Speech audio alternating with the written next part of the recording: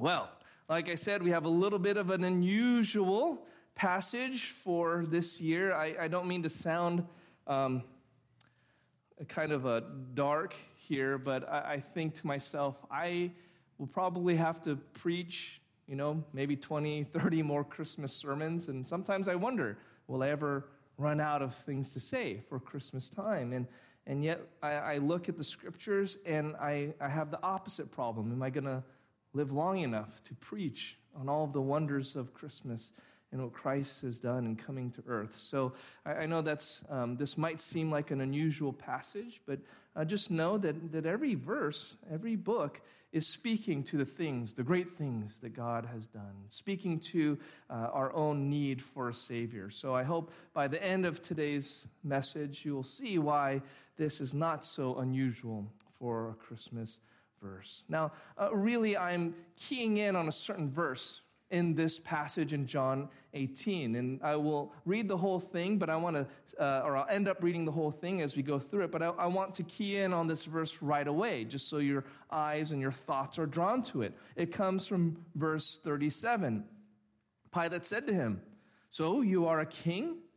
Jesus answered, "You say that I am a king. For this purpose I was born, and for this purpose I have come into the world, to bear witness to the truth. Everyone who is of the truth listens to my voice." Jesus is speaking plainly about Christmas, about his birth and the very reason and purpose for it. There's nowhere else in the Gospels where he makes such a direct statement, a direct correlation between his birth and his purpose. And so this is Jesus' own thoughts and words about his birth, about Christmas Day. So I thought, well, why don't we hear it from him? Why don't we understand what he would say about Christmas Day?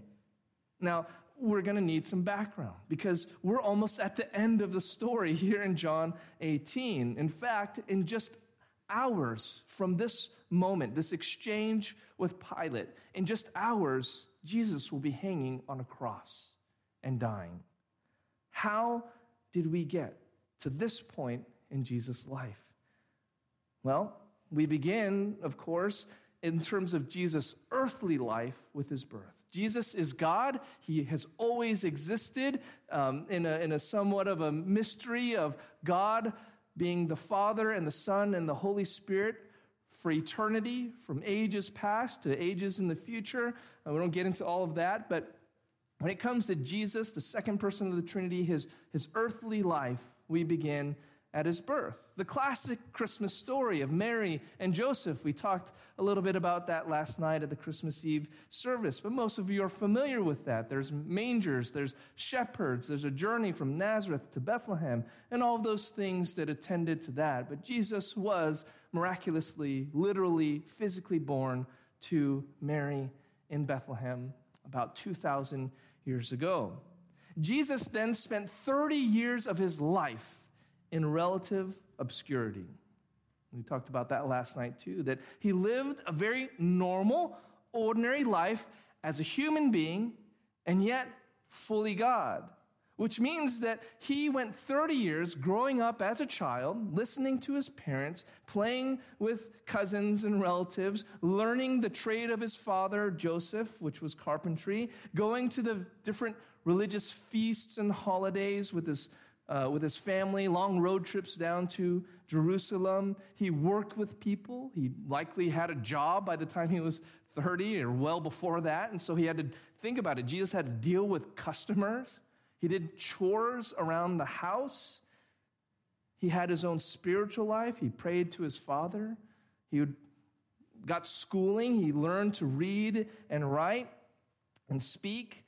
He learned more and more each day after his father died, which we presume because by the time Jesus starts his ministry, Joseph isn't there. We know that he was then taking care of his mother. He was the oldest child of his half-siblings.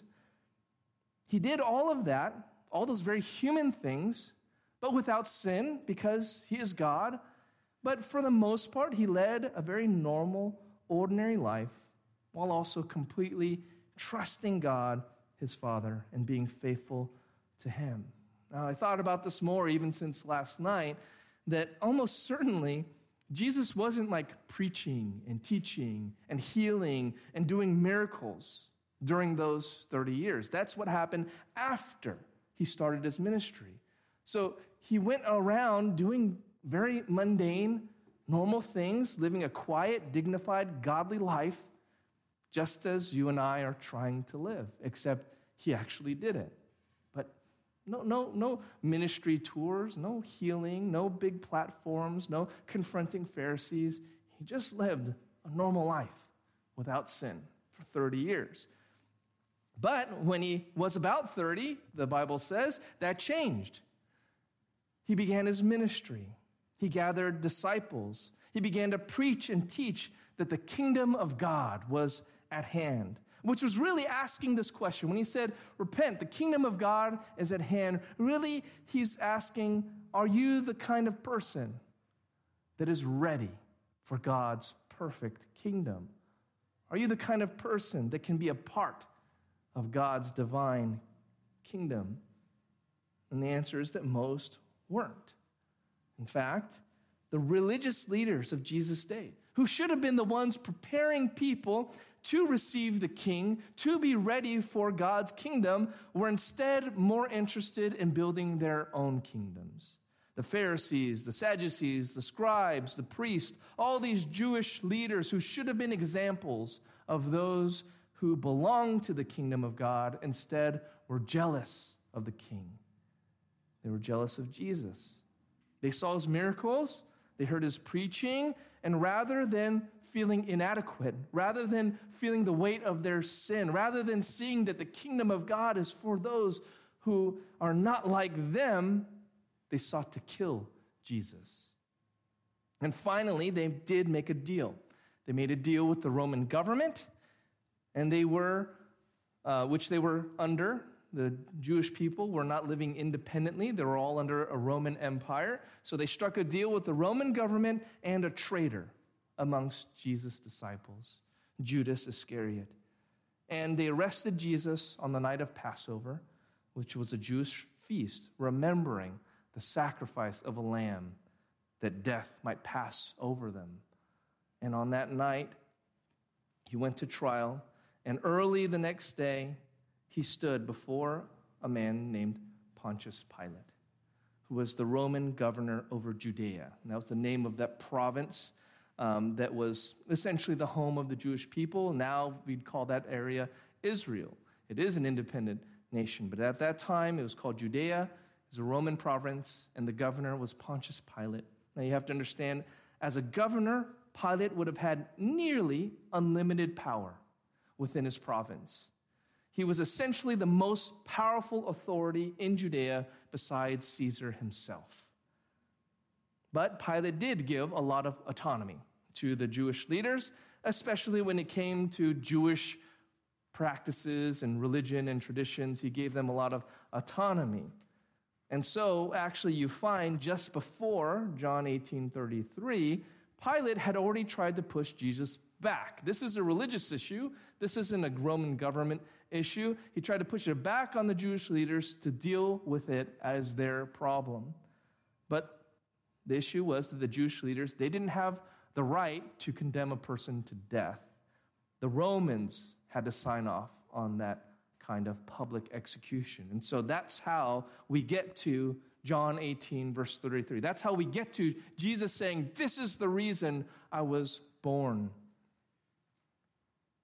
What Jesus says here is in reference then to everything that is going to come between 33 to 36.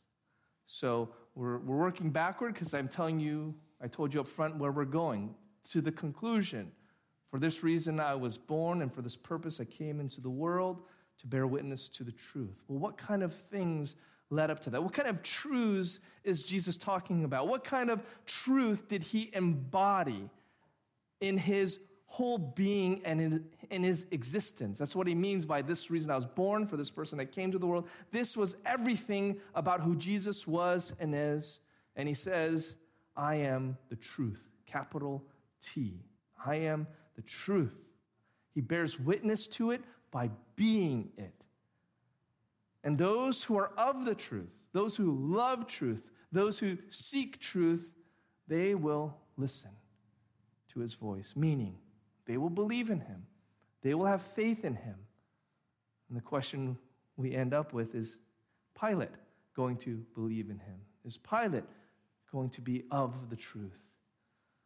So we have just two Christmas truths this morning that Jesus is testifying to us. Two Christmas truths. And the first one is that Jesus is the King. Jesus is the King. Verse 33. So Pilate entered his headquarters again and called Jesus and said to him, "Are you the King of the Jews?" Jesus answered, "Do you say this of your own accord, or did others say it to you about me?" Now, this might seem like an odd question.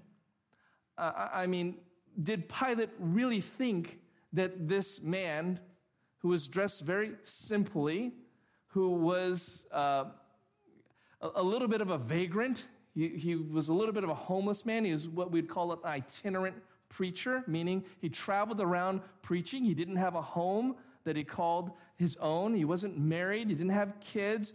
Nothing about Jesus would have screamed, "This is a king." And when you think of his birth, imagine, was there anything about his birth that was particularly kingly or noble? No, he was born to a humble, ordinary couple who were in Bethlehem because they needed to be counted for their taxes. There's not anything particularly noble or kingly. In fact, just the opposite. The king is the one who sets taxes.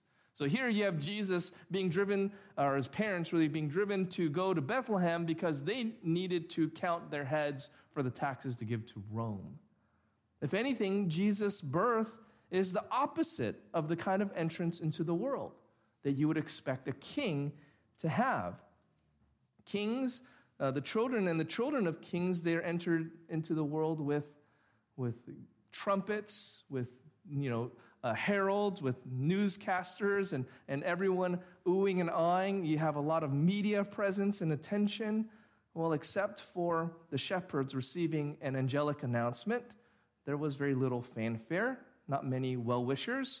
Perhaps some family of David or Mary were there, and some animals. That's almost certainly true. When you think of the Christmas morning where there's animals, that is almost certainly true. In fact, I should have made this request earlier. I was thinking for Go Tell It on the Mountain, John, if you had like a sheep sound. Because I know you can customize that because you did the bells. Just a little baa or a moo. Thought that would have been great. So maybe next year. Maybe next year. But on the other hand, if you look at Jesus' life or his birth, you might think, why he's not a king? Look how he was born into the world. You didn't even hear about it. It happened in some backwaters, or not backwaters, but this guy's from some backwaters in Nazareth. They're in Bethlehem. It's not very significant at all.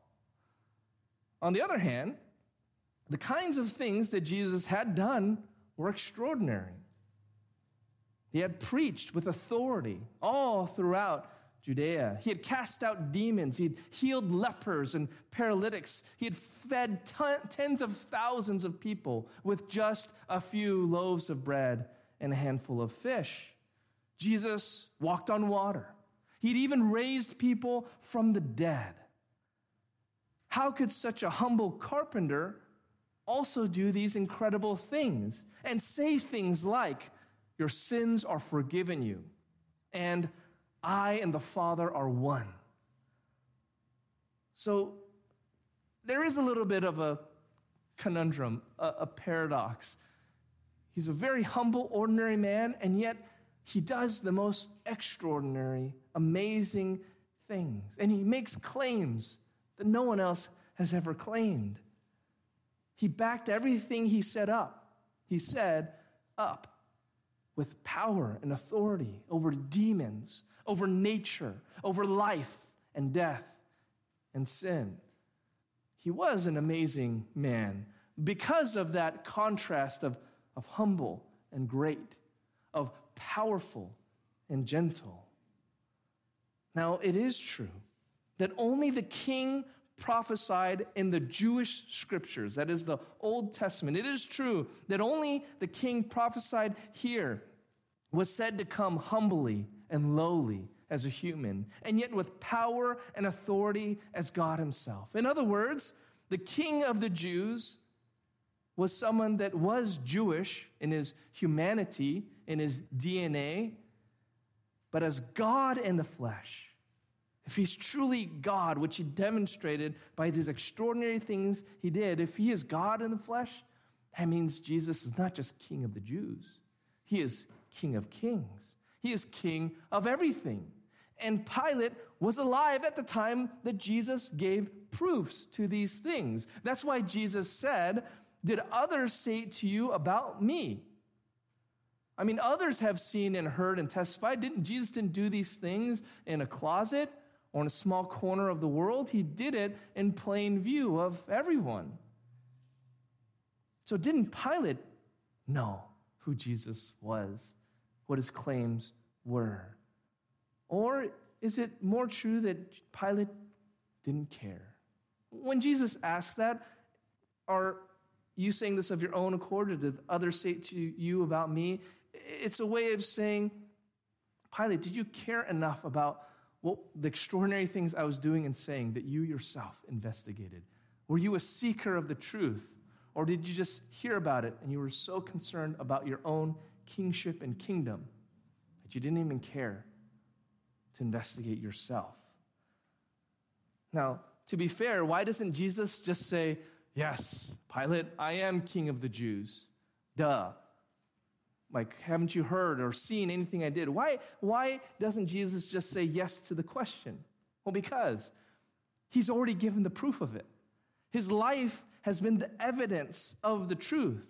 He's borne witness to the truth the past 3 years of his ministry. And if that wasn't enough to persuade Pilate or even get Pilate to care about who Jesus was until this moment, was Jesus really going to persuade him here and now? If Jesus had said, "Yes, Pilate, I'm the King of the Jews," would that have persuaded him when 3 years of ministry had not? Well, of course not. That's why Jesus doesn't just say, "Yes, I am King of the Jews," outright like that, because his life has already been testifying to that truth. Pilate's heart was already where it was.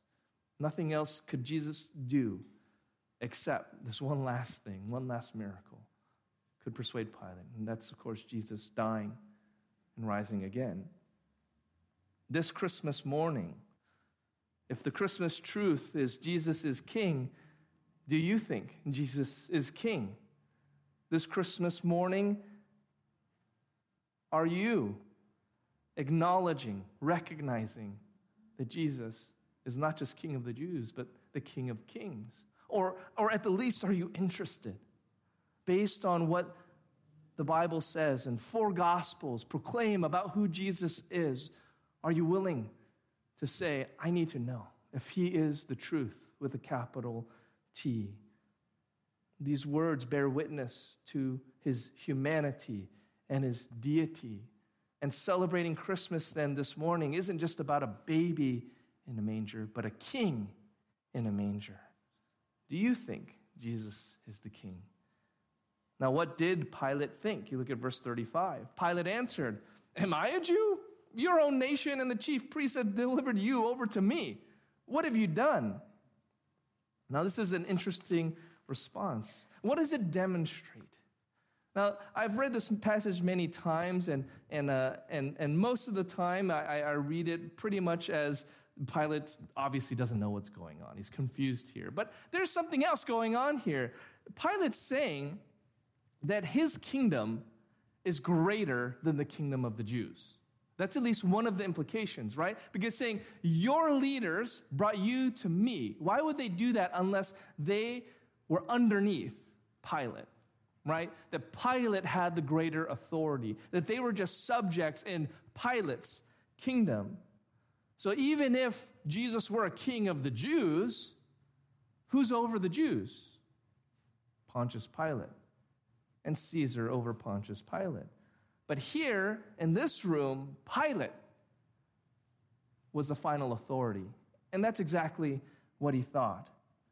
And to be honest, this is truly the answer most people will give to you. The average person that doesn't know the Bible or hasn't grown up in church or anything, if you ask them if Jesus is king, I mean, they're not going to acknowledge that. Why would you not acknowledge that except to think that you are the king of your life? That your kingdom is greater or more important or both than anything Jesus has to say. Pilate is simply reflecting our own thoughts. But just imagine the irony. Pilate was telling the king of the universe who's in charge here. Your leaders gave you over to me. They had to submit to my authority. I mean, they're the ones that are giving you up, your own people. If you're a king of the Jews, they consider you a traitor, and I am the one ultimately anyway that has to deal with this situation. So, you're obviously not in charge, Jesus. I am. And that's the way most of us live, isn't it? That we tell God who's in charge, as if God doesn't have a right to tell us how to live, or that we can argue with God and persuade him of something like you would if your parents were pushovers and you could kind of deal with them. Here's what I would do, and this is how people deal with God, really. So if I wanted something, this is so silly, but like if I wanted permission for something or I wanted something, you know what I'd do? I'd go to my dad while he was sleeping, right? And I would ask him, hey, Dad, if it's okay for me to go with my friends out to the movies, just don't say anything. Right? Now he's asleep, right? So I'm going to take your silence as a yes, Dad. Okay, so if you don't want me to go, you need to tell me right now. Nothing? Okay, and then I go do it. Right? That's really just me being in charge, isn't it? But people do that with God too. Oh, God, if you really don't want me to sin, you're going to stop me right now. What do you want God to do? Hit you with lightning? I mean, that is how we treat God, is we ask him, in that kind of like tricky way. We think we can swindle God. We think that because he doesn't answer us, the right way or right now, that he's not there. But even if he was standing in front of us, we would treat him like this, like Pilate. God is staring him in the face, and he's telling God, you know who's in charge here, buddy? It's me. You need to explain yourself to me. What have you done? Why are your people turning against you? I'm the one that has the power of life and death here. You tell me what you did. Explain yourself to me. And that audacity to ask Jesus to give a defense of himself is us too.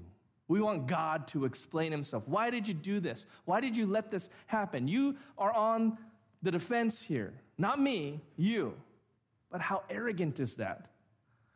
That is the very essence of our pride and our sinful, egotistical, selfish, arrogant way of thinking about I'm the king and this is my kingdom, is that you tell God he needs to defend himself as if he is trespassing into my kingdom, when it is I that am living on his earth, breathing the air that he gave in a body that he has gifted to me, and everything I have is his.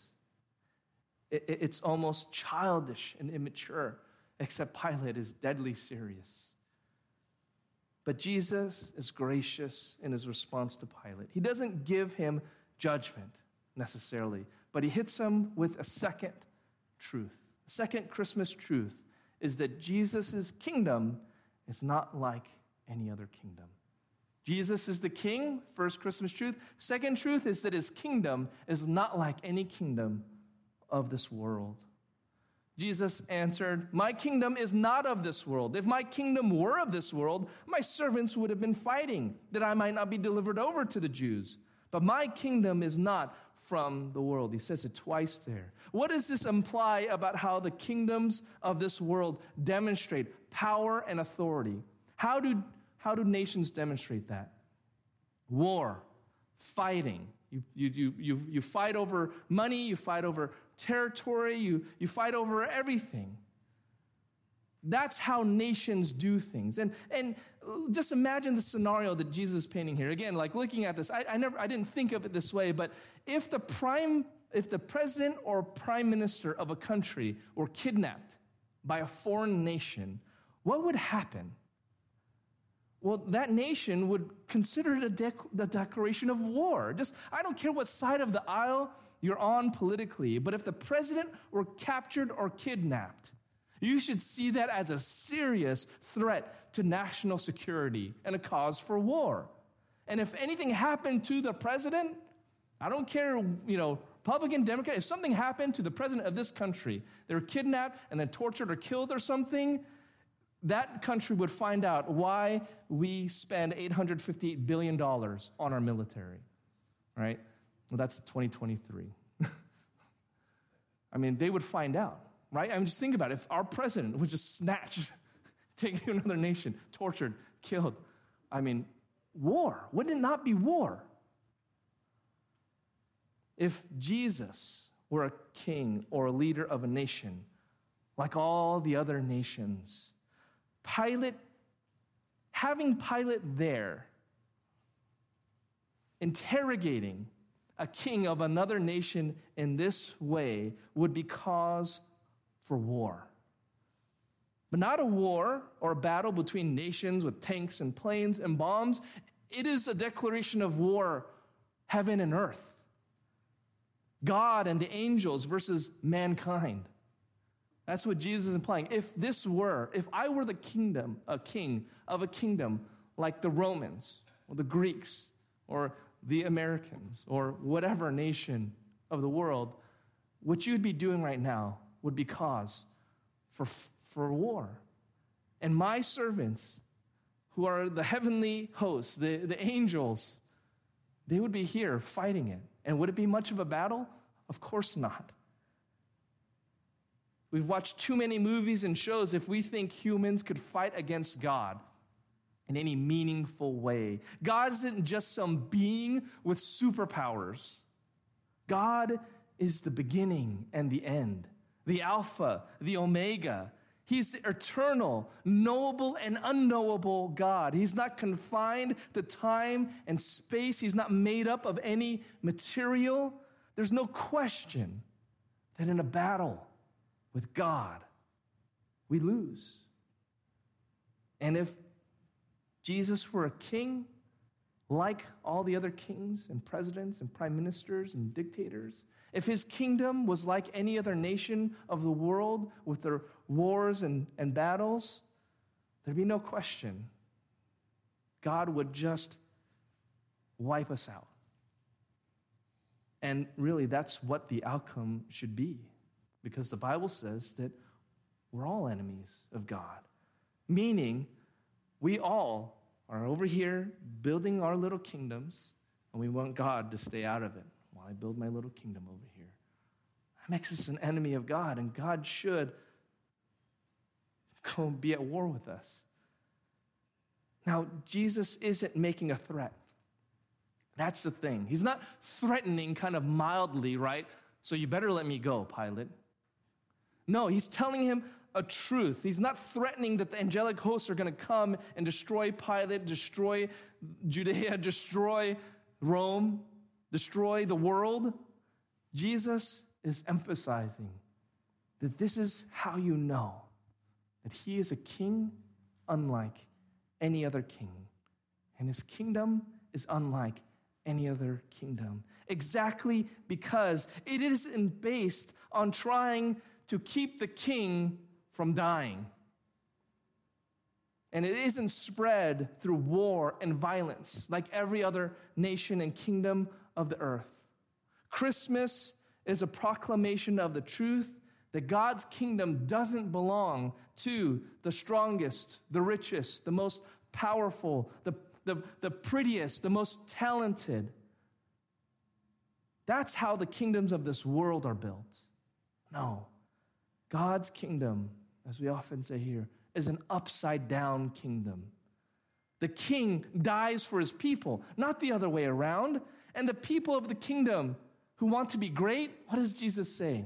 If you want to be greatest in the kingdom of heaven, you must be least of all and servant of all. And if the king is the greatest, then who must be the greatest servant? The king. Is Jesus the greatest servant of all? Yes, because again, in mere hours from this moment, he'll be hanging on a cross, shedding his perfect blood for sinners to forgive them and to give them peace with God. Pilate wouldn't understand that. Really, most of us don't really either. I've been doing this many years, and I feel like some days just starting to glimpse the glory of God and his love, his sacrifice, his greatness and his humility. The world, from the business world to the family world, everything is like this. James talks about where do fights and quarrels arise. It's when you want and can't have.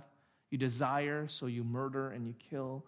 In other words, everywhere you look, all the other kingdoms. Now, we're not used to a kingdom mentality, but in a lot of ancient history, you had like city-states, and you'd have walls around your city, and you'd fight for your little city-state. We're not accustomed. It's not like Irvine's ever going to build up a wall, and we're going to have to defend ourselves against, the people from, Lake Forest or Laguna Woods.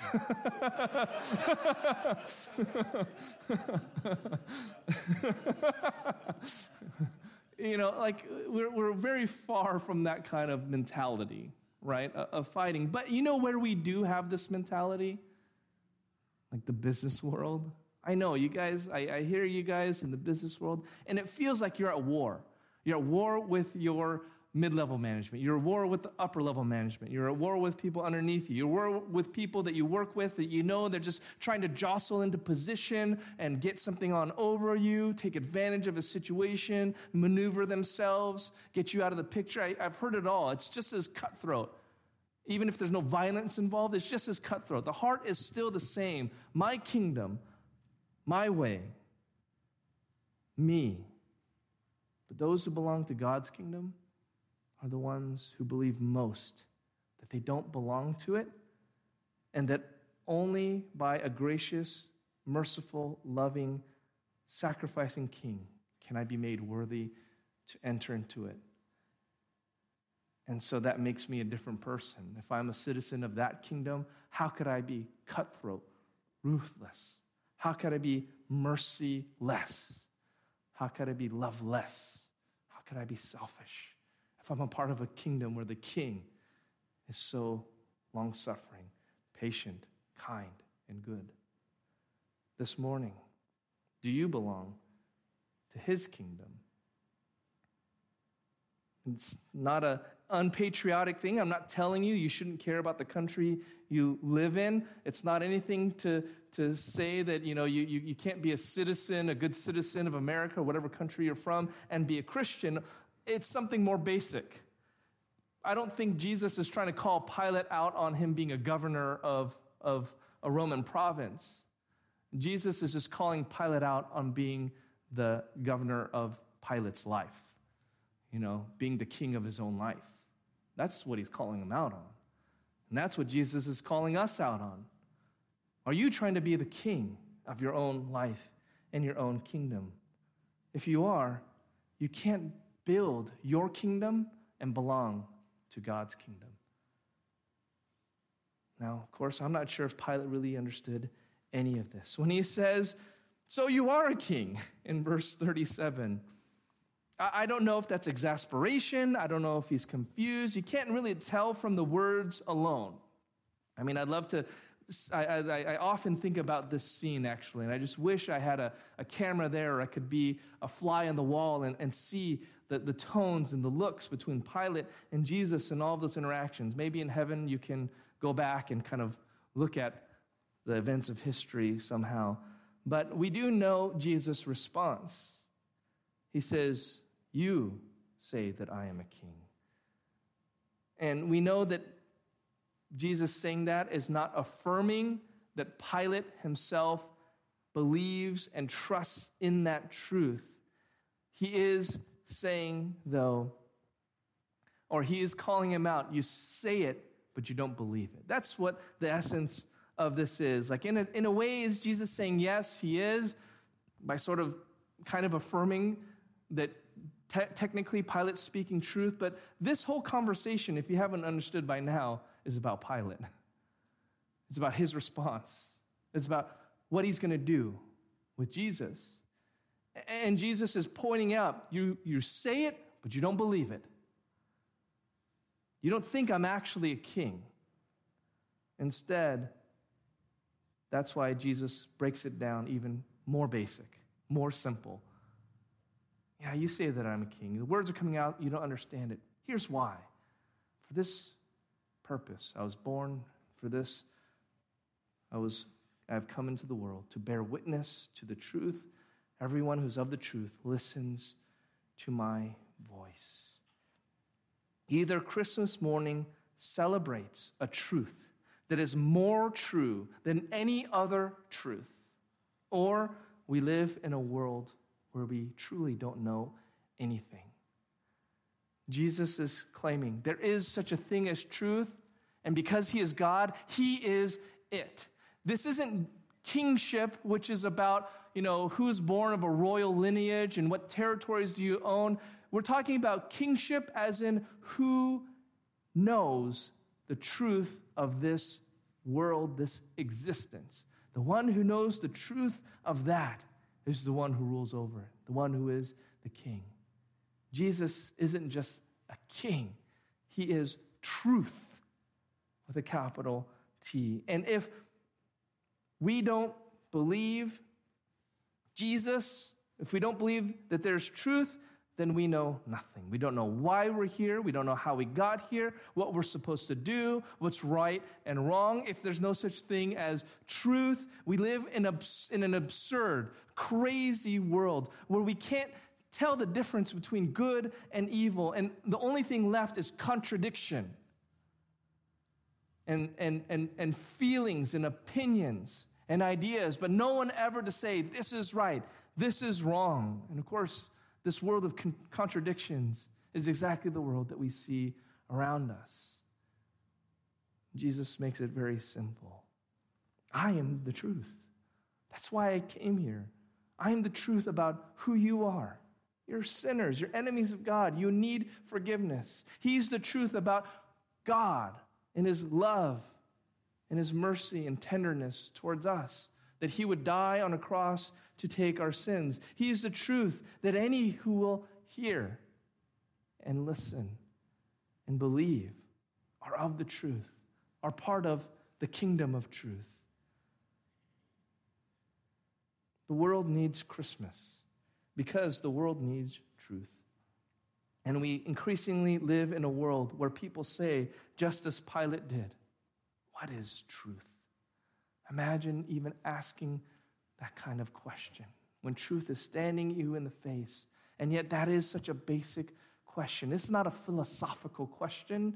This is not something to do with Aristotle and Socrates. This is simply about how can you live? How can you live one moment of your life in the absurdity and craziness of the world unless there is truth that you can know and believe in? And there are true things. There are true things. You know that there is such a thing as truth. It's not all up for grabs. And that means that there is a God. The world needs Christmas like the world needs truth. Not only that, the world needs Christians who believe in truth. Those who listen to the voice of Jesus, those who turn away from building their own kingdom to serve in the kingdom of God, who turn away from their selfishness, pride, ego, idolatry of things and people and status and money, and instead put all faith and trust and hope in the truth of Jesus Christ and let him be the king in our lives. The world needs Christians who will bear witness to the truth and have this purpose in their own lives for which they were born and came into the world. Like I said, this interview is ultimately about Pilate. What does he think of Jesus? What will Pilate do with Jesus? And now, 2,000 years later, on Christmas Day 2022, the same question is being posed to you this Christmas morning. What do you think of Jesus? What will you do with Jesus? If you're a Christian here this morning, you're a child of the truth. You're a part of the kingdom of truth. Go and be truth tellers and truth proclaimers. If you're not a Christian this morning, look into the life of Jesus and you will see truth. I promise you. And then it'll be up to you. Will you listen? Will you follow and believe? Or will you build your own kingdom? Be the king of your own little territory. And then when you die, lose it all. And then have to stand before the king of the universe and try to justify why you spent your whole life building up a kingdom that will not last when God was offering a kingdom that is forever, a kingdom of love, the upside down kingdom. If you're not a Christian today, turn to him. If you have any questions about Jesus, who he is, his kingdom, anything the Bible says, I'd love to talk with you about that. There's a ton of people here who would love to talk to you about that as well on this fine Christmas morning. Let's pray. Heavenly Father, thank you again for your word, and Lord, even for an unusual Christmas passage. It's an unusual, warm Christmas day, and for me, it's been an unusual year, and yet everything fits together and makes sense when I know you are the truth. And so, Lord, for whatever this year might have brought and for whatever next year might bring, let us be known as those who hear the truth and respond with faith, trust, love, hope, obedience. Thank you, Lord, again for this opportunity to gather together. May you be honored and glorified in our lives. In Jesus' name we pray. Amen. Well, we are going to close. We're going to sing Joy to the World. It's technically a second coming hymn, not a first coming, but we often associate